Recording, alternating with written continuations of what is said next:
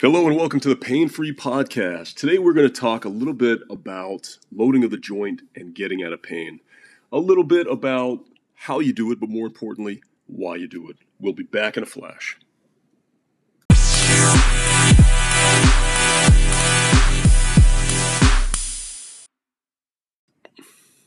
Aloha, I am coming to you from beautiful Sydney, Australia. Well, at least I think it's beautiful.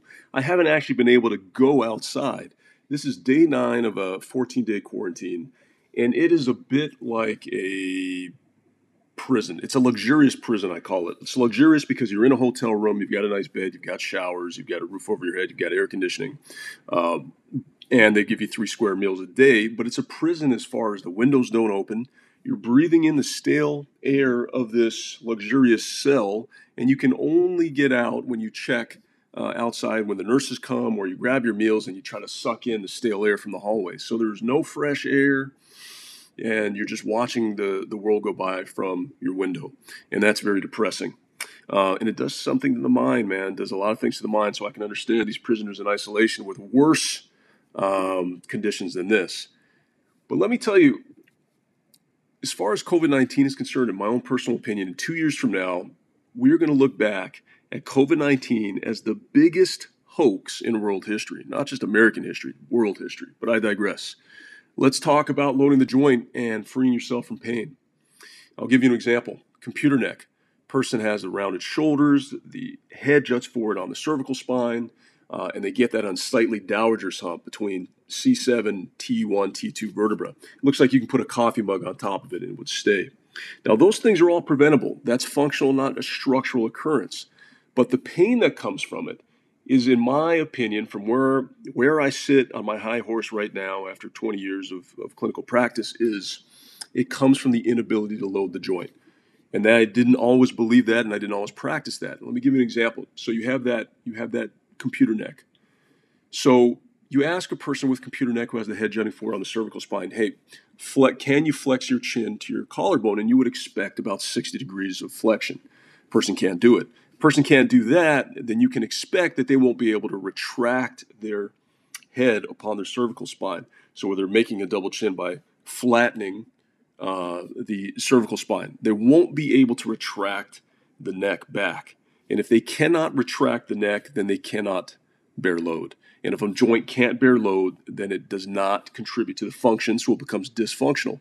It's like a stool with 3 legs.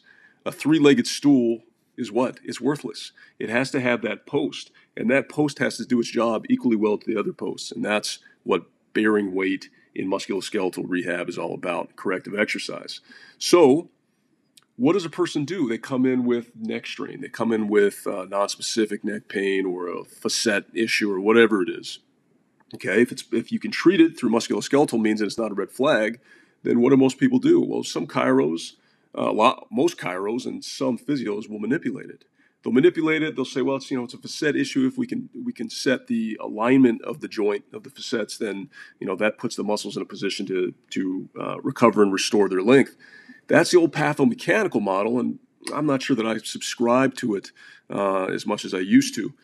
What you want to do is you've got to force, and I hate to use the word force in rehab, but you have to really encourage the individual to be able to bear weight on that neck. It needs to bear load. And how you do it is you do the thing that they don't want to do. You do retractions. Okay, you place your the web space between your thumb and your fingers as a therapist. Let's say you place it on the maxilla, and you actually push them into retraction, and you instruct them. It's like making a double chin. You want to retract back, make that double chin, because that's where the magic happens. We used to do strain, counter strain, and we'd push into trigger points to try to release some of the fascia around it, or you do ART, active release technique, or you do strain, counter strain, which was an osteopathic technique, or nowadays you can scrape it, you can do stretches for it, spray and stretch is coming back. All those things, I believe, are bandages to the underlying cause. The underlying cause of pain in the cervical spine with computer neck, in my personal opinion, from what I've seen over the years, it's the inability to bear load. And you've got to hit those retractions first. you might find that you hit these retractions and they're getting better at that, and that's decreasing some symptoms. So then you do a little bit of retraction with side bending to the side that they're dysfunctional on. Everyone will have a slightly dysfunctional side. Now, whether that side has pain on it that's encompassed with that range of motion, now that's the real key there.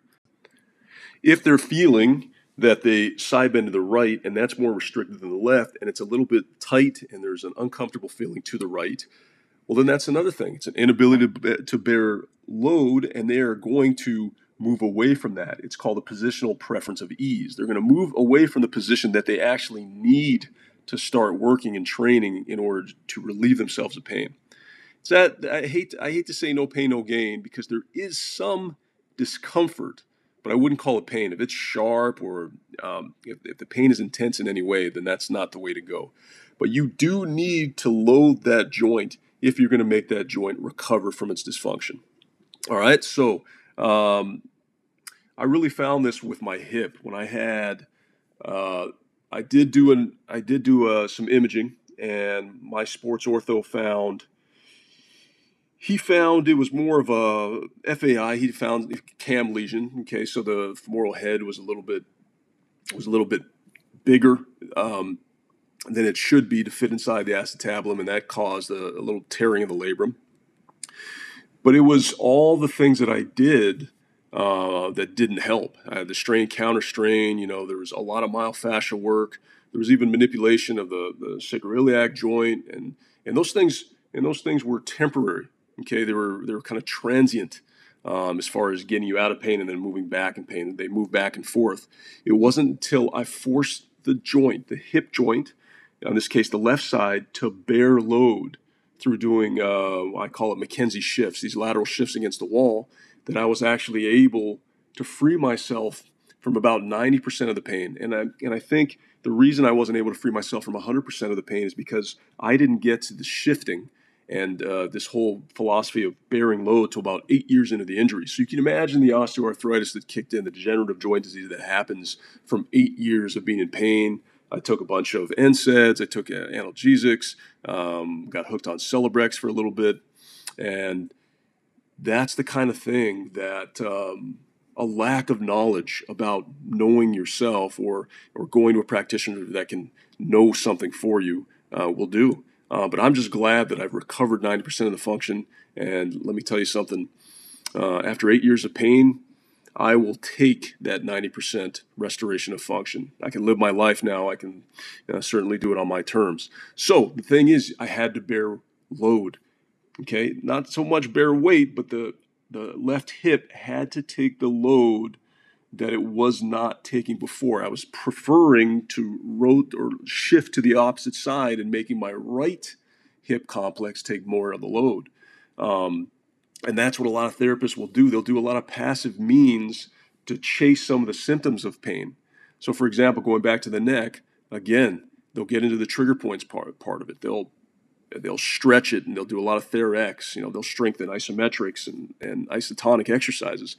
But really, the main thing is all this could have been avoided if you just load that neck. So that computer neck, force it to go back into retraction, because retraction is the mechanical position to bear weight or bear load of the joint.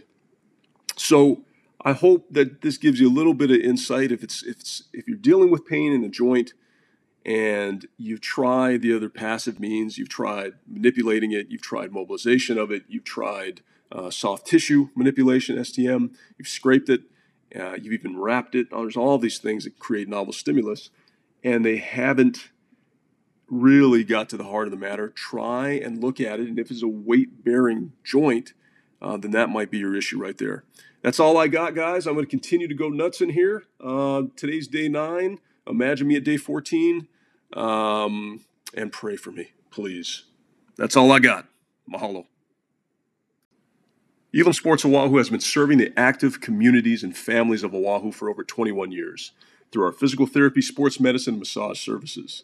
If you are somebody on Oahu and looking for the most innovative and caring practitioners on the island, please look us up at elamsportsoahu.com.